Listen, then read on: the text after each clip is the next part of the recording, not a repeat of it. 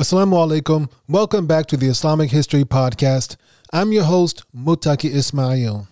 This season, we're discussing the history of the Mughal Empire. This is episode 8-14, Akbar and his handlers. Before we get into the episode, let's do a brief recap of where we are so far. Having taken Kandahar and Kabul, Humayun proceeds to reconquer much of northern India. Humayun dies in 1556 and his son, Akbar, becomes the new Mughal emperor. Akbar goes to war against the Suri dynasty, defeating their three largest factions in 18 months. Despite these successes, Akbar is still a minor and controlled by various handlers. And with that, let's take a look at Akbar's regent, Bairam Khan. Bairam Khan. Since Akbar was only 15 years old when he became emperor, he was kind of dominated by his regent, Bairam Khan. A regent is someone who takes the place of the monarch and rules a country or kingdom while the monarch is a minor, absent, or incapacitated. They have the authority to make decisions on behalf of the monarch, and their role is usually temporary until the monarch is old enough to rule, comes back from their absence, or is able to resume their duties because their incapacitation is resolved.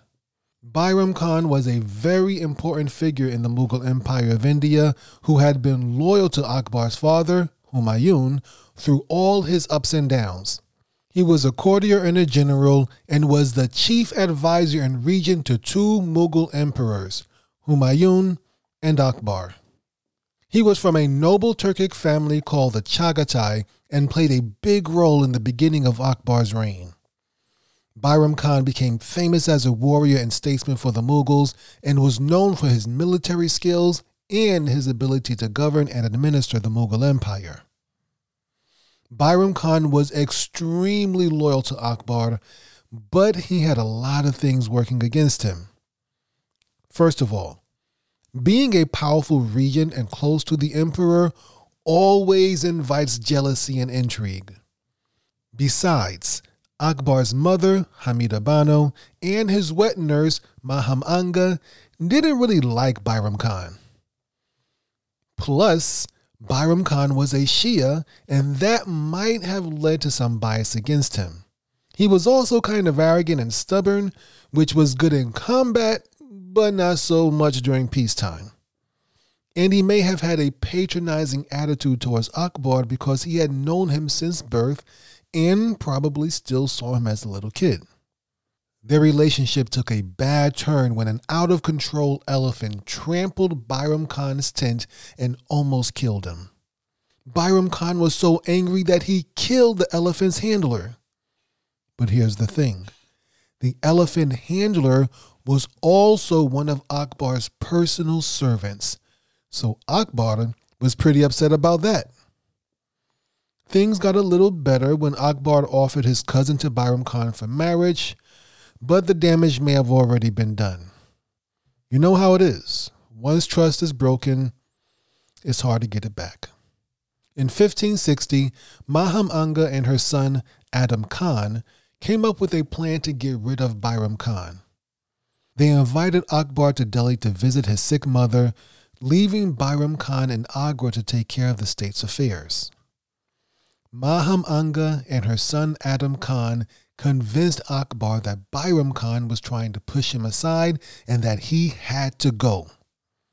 It's not clear whether Akbar actually fell for their plot or if he was just tired of Bairam Khan's bossy behavior. When he returned, Akbar told Bairam Khan to go on the Hajj pilgrimage to Mecca.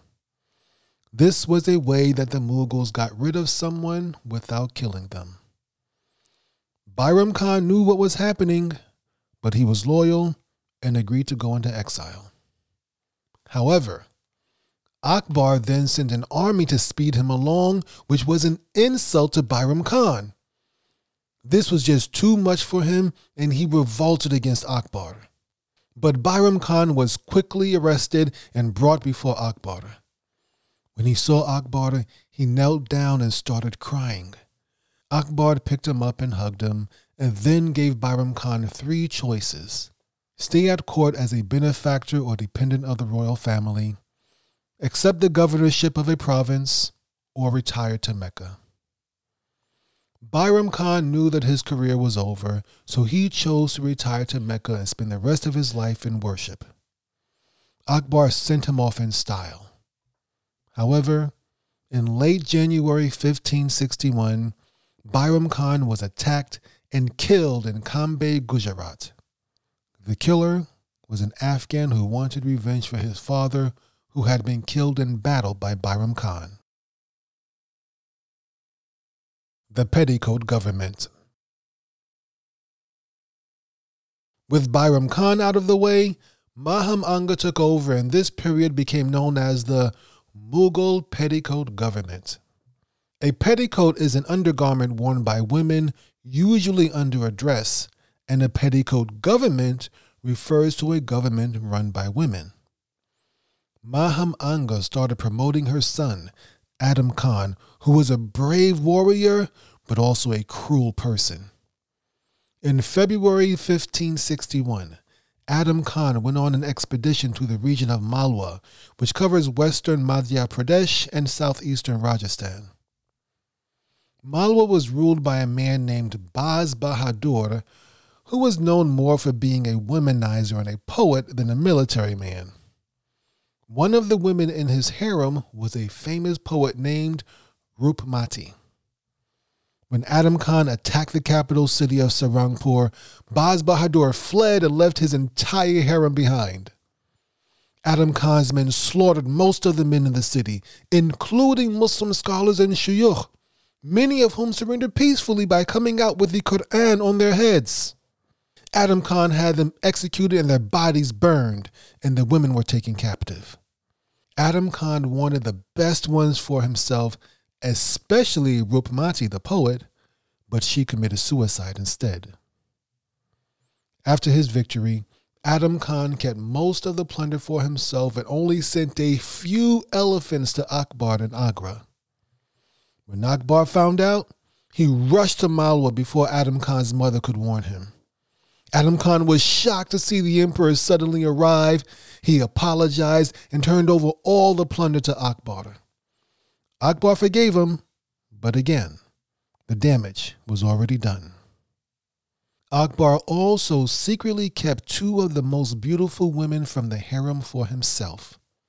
But when his mother found out, she had them secretly executed. By 1561, Akbar was 19 years old and starting to outgrow Maham Anga. In November of that year, he appointed a man named Ataga Khan from Kabul to be his chief minister, but Adam Khan didn't agree with this appointment. 6 months later, Adam Khan burst into Ataga Khan's public audience and ordered his men to kill him, which they did. Adam Khan then tried to enter the harem, but a eunuch guard locked it from the inside. Just a quick word on eunuchs during the Mughal era. Eunuchs, we don't have to explain what they were used in a variety of roles, primarily as servants and administrators in the imperial household. Eunuchs were often trusted with sensitive tasks and positions of power because they were unable to father children and were not seen as a threat to the Mughal throne. Eunuchs were also used as guards, particularly in the harem where the women of the household lived. Eunuchs were often castrated at a young age and trained in the arts of administration and governance. They were also used as entertainers and were known for their singing and dancing skills. But despite their importance and the trust placed in them, eunuchs were often looked down upon and discriminated against in Mughal society.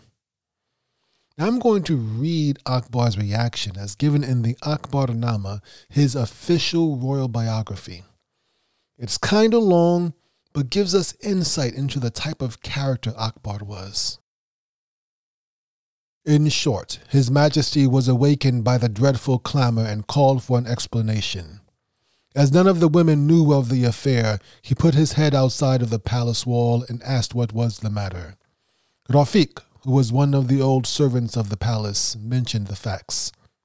When His Majesty heard the horrible tale, he was amazed and made further inquiries. Rafiq pointed to the blood-stained corpse and repeated his statement.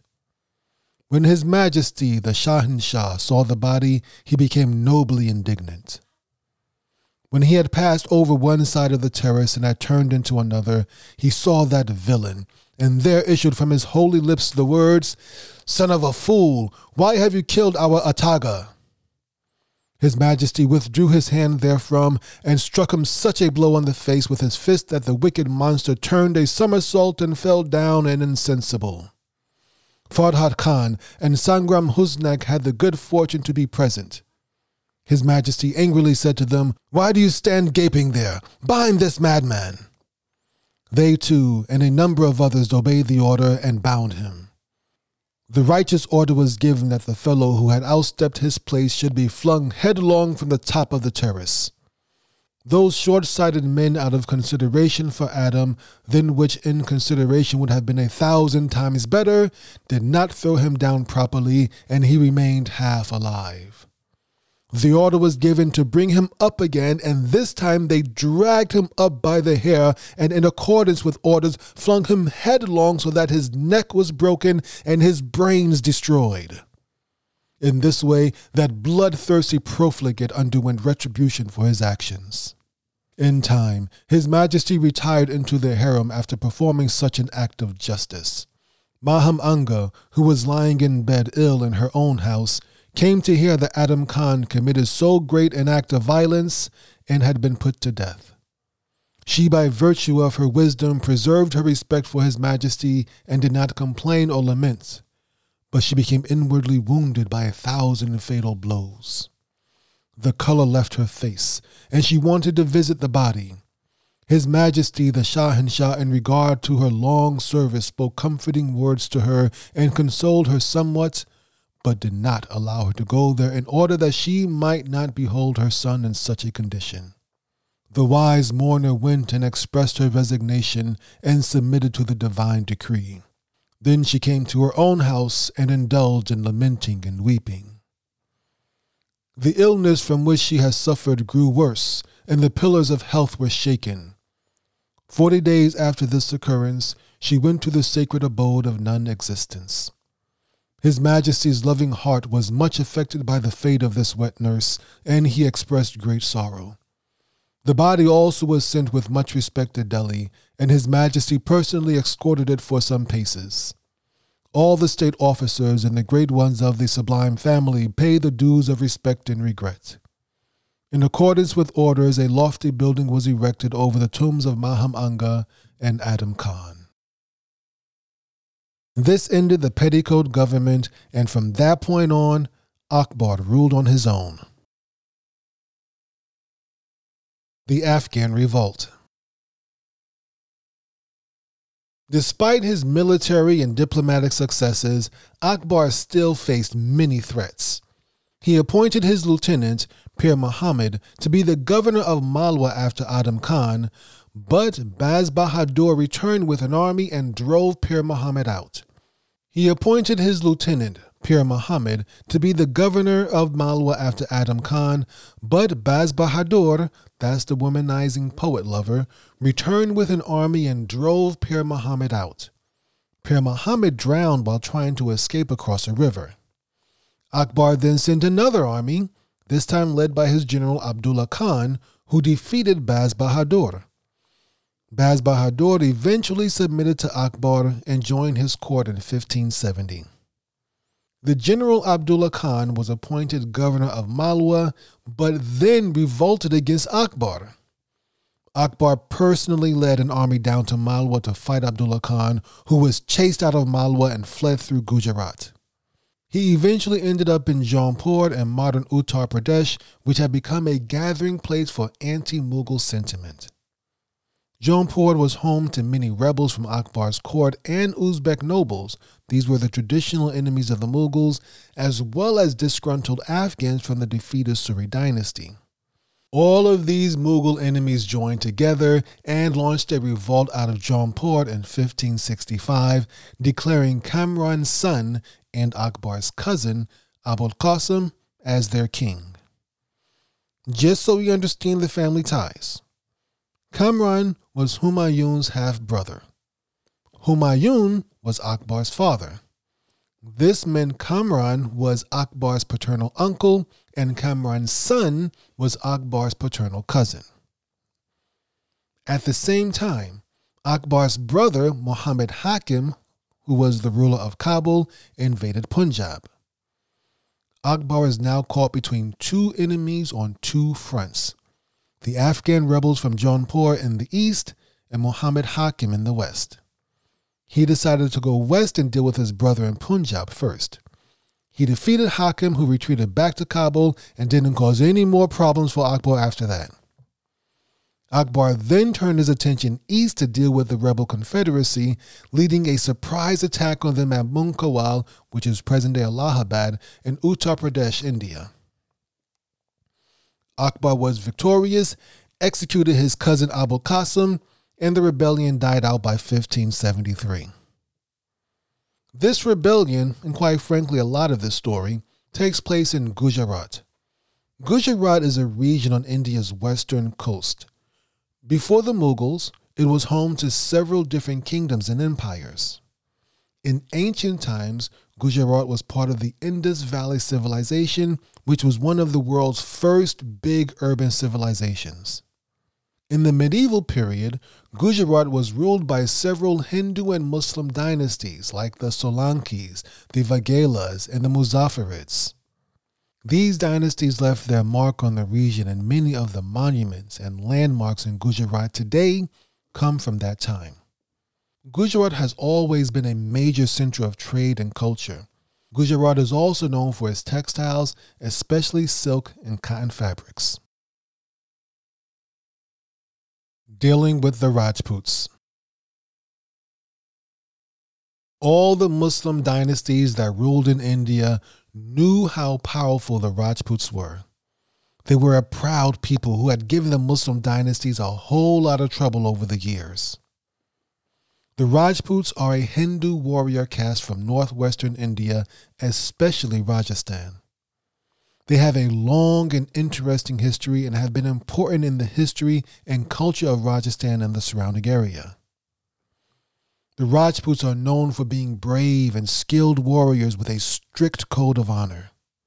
In the past, the Rajputs were famous for their fighting skills and their loyalty to their clans and rulers. They were often hired as soldiers and administrators by the different empires and kingdoms that ruled the region. The Rajputs are also famous for their fancy and ornate palaces and forts, which are still a major tourist attraction in Rajasthan today. The Rajputs have a strong sense of identity and pride, and they still play an important role in the culture and society of Rajasthan. Akbar wanted to subdue these Rajputs and came up with two different methods. The first method was through marriage. In 1562, Akbar married the daughter of Raja Barmal Kachwaha, the Hindu ruler of Ambar in modern western Rajasthan, later known as the Jaipur princely state. This was considered scandalous because Muslim men are only allowed to marry Muslims, Christians, and Jews. This Rajput princess was the first of many Hindus that Akbar would marry, usually for political purposes. These marriages brought him many Rajput allies. Akbar also abolished the jizya tax, which increased his popularity with his Hindu subjects. Like most Muslim kingdoms and empires of the past, the Mughals had a tax called jizya that they imposed on their non-Muslim subjects. This tax was one of the main sources of revenue for the Mughals, along with land taxes and trade duties. The jizya was collected from adult, male, non-Muslims who were able to pay it. It was typically paid by Hindus, Buddhists, and Jains. The amount of jizya varied based on the person's wealth and status. Nonetheless, many non-Muslims saw it as a burden. The Mughals and other Muslim dynasties may have used the jizya tax to assert their dominance over non-Muslims and to promote Muslim superiority. but it was also used to protect non-Muslim subjects and gave them certain rights. However, Akbar decided to get rid of the jizya in order to win support from his Hindu subjects and reduce conflict between Muslims and non-Muslims. Akbar would eventually have one of the largest harems with over 300 wives, some of whom came from as far away as Tibet. The total number of women in his harem was about 5,000. Just a brief word on the Mughal harem. The Mughal harem was usually under the control of either the queen mother or the chief consort. It was off limits to all men except for the emperor and certain male officials with special permission, like eunuchs. The harem played a significant role in the Mughal court as the women of the harem wielded a great deal of influence and power, particularly over the education and upbringing of the royal children. Akbar is also known to have had a number of children from his relationships with women in his harem. The women of Akbar's harem came from a variety of backgrounds, including Indian, European, Middle Eastern, and Central Asian. They were trained in a variety of skills, including music, poetry, dance, and they were known to be well educated and cultured. John F. Richards provides a summary of the marriages between Akbar and the Rajputs in his book, The Mughal Empire. Both sides benefited from this arrangement. The Timurids won the loyalty of thousands of Rajput warriors generation after generation. The publicly proclaimed devotion of these prestigious chiefs had its impact on hundreds of lesser Rajput lineages who controlled localities across northern and central India. Akbar preempted the possibility of the rise of another Rajput coalition similar to that which his grandfather had faced at Kanwa in 1527.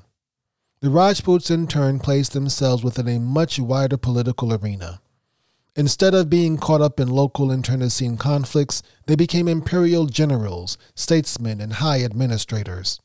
Instead of being content with the produce of the semi-arid lands of Rajasthan, they diverted streams of wealth from the largesse of the empire towards their homelands. Further reinforced by a powerful dynastic appeal, Akbar forged a political bond that would endure for nearly 2 centuries between Rajput and Mughal. Diplomacy in marriage was just one method Akbar used to reconcile the Rajputs.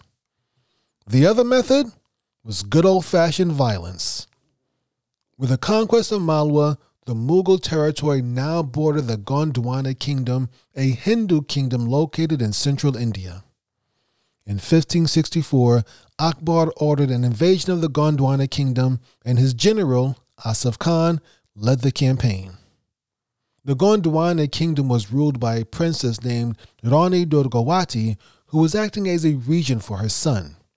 Rani Durgawati and her forces resisted the Mughals as best they could, but she was seriously injured in the battle. Knowing she was going to die soon, Rani Durgawati decided to kill herself instead of surrendering. Her son continued to fight, but he was eventually killed as well. That will end it for today's episode. We will continue our discussion of Akbar's war against the Rajputs in the next episode. You've been listening to the Islamic History Podcast, and we hope you've enjoyed the show.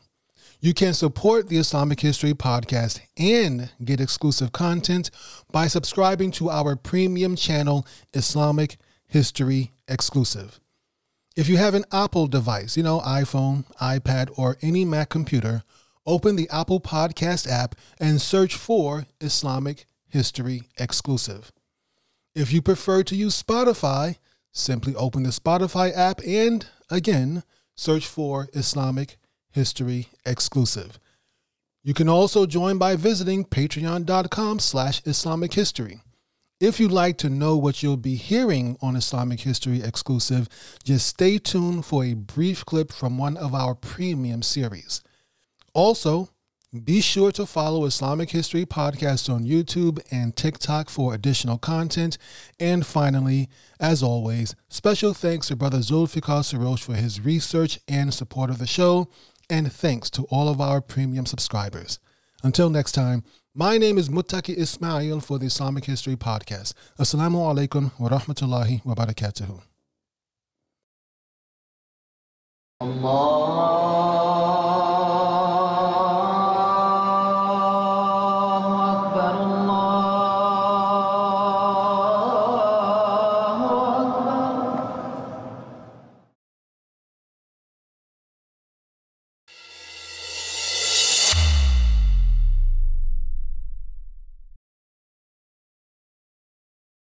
Assalamu alaikum. Welcome back to Season 2 of the Umayyad Caliphate, presented by Islamic History Exclusive. I'm your host, Muttaqi Ismail, and this is episode 2-14. Before we get into the episode, let's do a brief recap of where we are so far. Qutayba ibn Muslim, the Umayyad governor of Khorasan, is trying to consolidate his authority in Central Asia. Nizak, a Turkic ruler based in Central Asia, rebels against Qutayba. Caliph Walid ibn Abdul Malik orders Omar ibn Abdul Aziz, the governor of Medina, to make renovations to the Prophet's mosque. Out west, the Umayyads have begun the invasion of the Iberian Peninsula. And with that, let's begin discussing Nizak's perfidy. First, let's do a recap of Nizak's interactions with the Muslims so far. Nizak first came on the scene in 84 AH. That was episode 6 of this series, the second season of the Umayyad Caliphate. Nizak he was, a pagan warlord who commanded a very powerful and strong fortress in the area of Badagis, or Bactria as it was known in Greek. This region of Bactria is currently divided between the modern states of Afghanistan, Uzbekistan, and Tajikistan. If you have the opportunity, I would suggest looking at the borders of these three nations where they come together. You can see that it is a very complicated conversion of these three nations. Yazid ibn Muhallab, the previous former governor of Khorasan before Qutayba ibn Muslim, Yazid ibn Muhallab captured Nizak's fortress, and from that point on, Nizak was involved in an on-again, off-again war with the Umayyads. However, Qutayba and Nizak finally made peace in 87 AH. But 3 years later, after making that peace, Nizak threw off the Umayyad allegiance, threw off his allegiance to Qutayba, and rebelled against the Umayyads. Nizak's stated reason for doing this was that he felt certain that Qutayba would eventually go after his territory as well. And so Nizak left Qutayba. He was staying with Qutayba in Merv at the time. He left Qutayba, returned to his home territory in Badagis and Bactria, and there he openly denounced Qutayba, and then he began sending messages and letters to other local Turkic rulers asking them to join him in a campaign against Qutayba. Qutayba responded by rallying those local rulers who were still loyal to him, the various towns and city-states in Khorasan that were still loyal to him. He rallied them to his side and asked them to join him in a campaign against Nizak as well. So by 91 AH, Nizak rebelled in 90 AH. In 91 AH, Qutayba began retaking and reconsolidating the cities that had joined in rebellion against him with Nizak. The first of these was a city, or really a town, called Mar-Rud. It was just down the river from Merv, and it was led by a military commander, a pagan military commander. When this pagan military commander learned that Qutayba was leading an army down on him, the commander fled the city actually, but he left his family behind. Well, Qutayba eventually retook the city and then had 2 of the commander's sons killed. As we're going to see in this episode and perhaps the next episode, inshallah, we're going to see that Qutayba could be very rough with those who rebelled against him. He could be very unforgiving and merciless, really. We'll see that as we go along. From Mardarud, Qutayba went on to Taloqan, which is in modern-day Afghanistan. Taloqan still exists today. It is about 145 miles north of the capital of Kabul. At this point in time, the time that we're speaking of right now, the local ruler of Taloqan had rebelled against Qutayba, but he changed his mind evidently, and he resubmitted peacefully to Qutayba. There were some local rebels in Taloqan who resisted Qutayba, but they were defeated and executed. From Taloqan, Qutayba went on to Faryab, which is about 265 miles west of Kabul. Once again, the local ruler in this city changed his mind about the rebellion and submitted peacefully to Qutayba, and Qutayba did not harm or kill anyone in this city, and then he just went on to another city called Juzjan. As you can see, hopefully you can see that many of these cities are really just city-states. Many of these local polities, these local states that Qutayba is reconsolidating and reconquering and reaffirming their allegiance. These are small city-states that probably propped up after the fall of the Sassanid dynasty, or maybe even before then, because the Sassanid dynasty was in a lot of chaos and flux before the Muslims came through and conquered them.